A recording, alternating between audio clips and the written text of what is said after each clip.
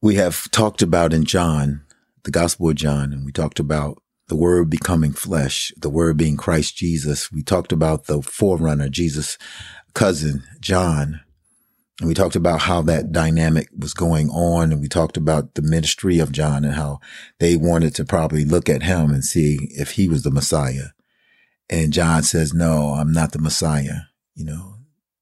But then we come to this place now where we mentioned about when John declares, there he is, the Lamb of God who takes away the sin of the world, that proclamation had to get somebody's attention, had to get somebody's attention. We'll talk about that today.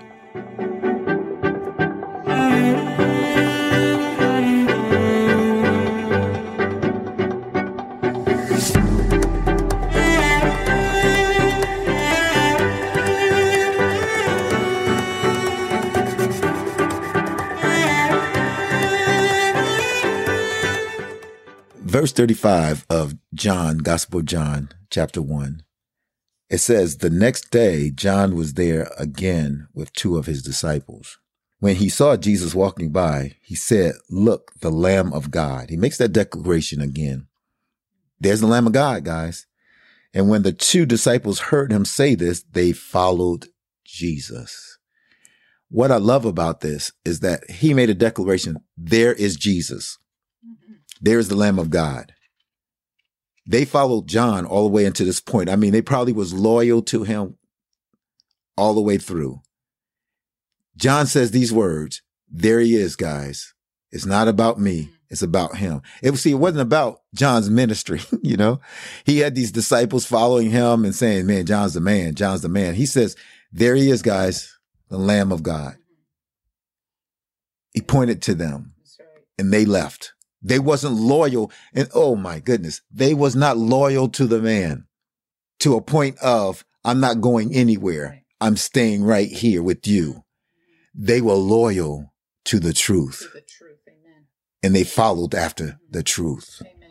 Amen. That goes back to verse 6, where it says there was a man sent from God whose name was John. This man, in verse 7, this man came for a witness to bear witness of the light, that all through him might believe. All through him might believe. And at that point, when he said, behold, the Lamb of God, and they left and followed Jesus, that part of the scripture for those two disciples at that time was fulfilled. Yeah. Because he came so that all might believe. Yeah, definitely. And so it goes to where Jesus turns because he sees them following him.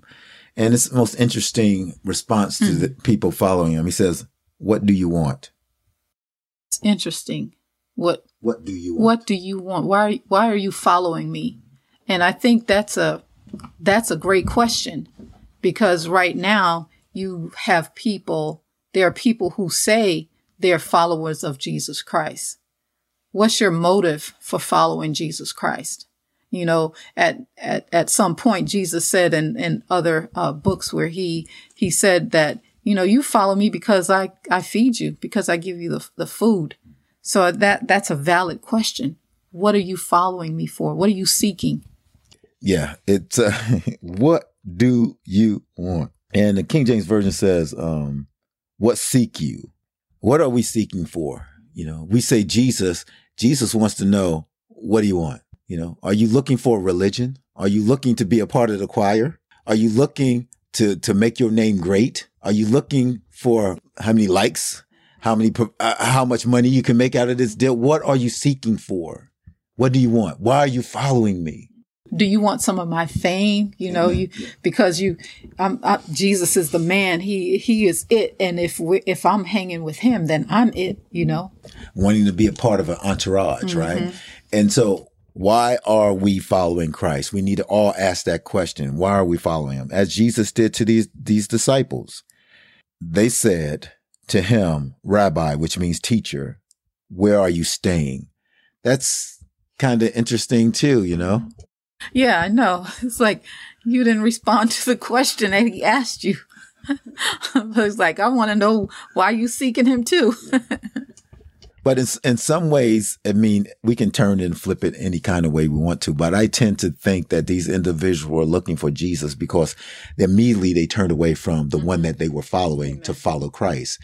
So when you say, where are you staying? For me, I'm thinking intimacy. Yeah.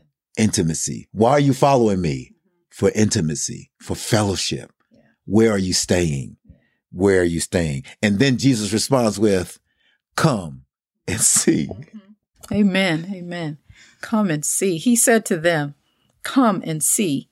They came and saw where he was staying and remained with him that day.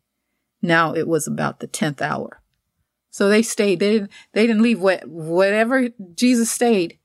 I don't know whether it was in the desert, whether it was in an inn, but wherever he was, they stayed with him. And that's interesting. So that lets you know that it doesn't matter where you stayed. We just wanted to be with you. You are the one John said is the Lamb of God. We want intimacy. So if you're following after Christ, the answer should be, I want intimacy. I want intimacy with you, Lord. Where are you at? Where are you? Because I want to be where you are. Amen. He said to them, says, one of the two heard John speak and followed him was Andrew, Simon Peter's brother. He first found his own brother Simon and said to him, we have found the Messiah, which is translated the Christ. And he brought him to Jesus. Andrew was following John, looking for the Christ, the Messiah. And when John says, behold, the Lamb, Andrew immediately believed this is the Christ. And he did not delay. He went and told his brother. So Andrew was down with Jesus. He wanted intimacy with the Messiah. He is the one. I mean, me and John is tight, but when John says this guy is the guy that we've been looking for, it's time for some intimacy. And so what's so beautiful about this story, and I think that sometimes we don't do this as believers, is the fact that we think that our brothers and sisters are going to isolate us or going to call us all kinds of names, because I've experienced that in my own life, that if I talk about Jesus, but Andrew loved his brother enough to say, dude, I found him. I found the Messiah. I found the guy that we've been waiting for all this time, and you need to meet him. Yeah. You need to talk to him. You need to experience this. So this is good news for our family. Yeah. This is good news. All men are seeking this truth. It's just the fact that they don't know. They can't recognize this truth, as we mentioned before. True light has come into the world, but they can't recognize it. And so us as believers, as voices in the wilderness, pointing people to Christ, need to begin to let people know, even if they don't receive this truth, that the Messiah has come. The Messiah has come. Amen. That shows where Jesus loved mankind enough to be rejected by man. He loved us enough to come as truth and to possibly be rejected. Andrew loved his brother enough to be rejected, but still tell him the truth. Amen. And we have to do the same. We have to love people enough, even to be to the point of rejection, but still give them the truth. Amen. And John the Baptist declared he is the Lamb of God. And he's like saying, listen, this is my testimony. I know him to be true. You need to follow him and not follow me. I am willing to surrender myself. I think that I must decrease, that he might increase. And that's the testimony that we should have, is that there is a principle that God builds in us. There's a platform that God gives us. But when we get to that platform, it should point to him, follow Christ, not continually to follow me, because I'm not going to bring you anywhere. Even Paul says, follow me as I follow Christ. So now when Jesus looked at him, he said, you are Simon, the son of Jonah. You shall be called Cephas, which is translated a stone. So that's what he told Peter when he when he saw Peter, he told him, like, just immediately, you are Simon, son of Jonah. You are called Cephas. You are called stone. You are called a rock. Immediately, Jesus gave Simon a new name. He gave him a new meaning to his name. And when we come to the Lord, he gives us a new name and a new meaning to our name. Amen. I love this fact that Jesus knows your Kool-Aid. He knows what kind of Kool-Aid you have. He knows your history. He knows your genealogy. And he also gives you, like you said, a name that's significant to the mission and the plan of God for your life. That's right. And so these things are of the true light that's revealing the light in all men. So, Father, I just want to thank you for the light. I thank you, Father God, for Christ Jesus. I thank you for how he moves and dwell among men. I praise you, Father God, for having such a valid and powerful plan for our lives. How you come in knowing who we are, knowing and asking that question, are you following me for intimacy? Are you just following me for fame? God, I just pray in the name of Jesus Christ that we all, the hearer of these words, begin to walk in that mindset is that you're so much more than a name. You're so much more than a title. You are so much more.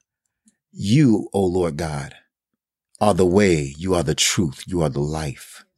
And so we surrender ourselves that we might decrease, that Christ in us might increase.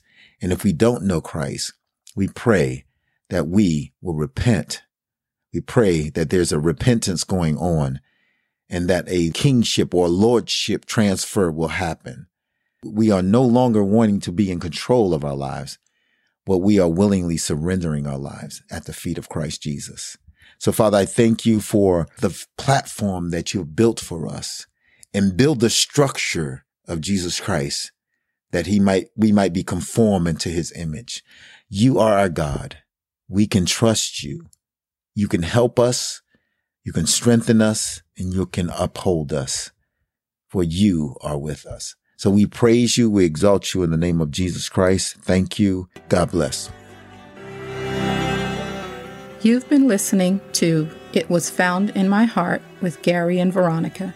If you need prayer or if you have any questions or responses, you can contact us by sending us an email at iwfimh@gmail.com.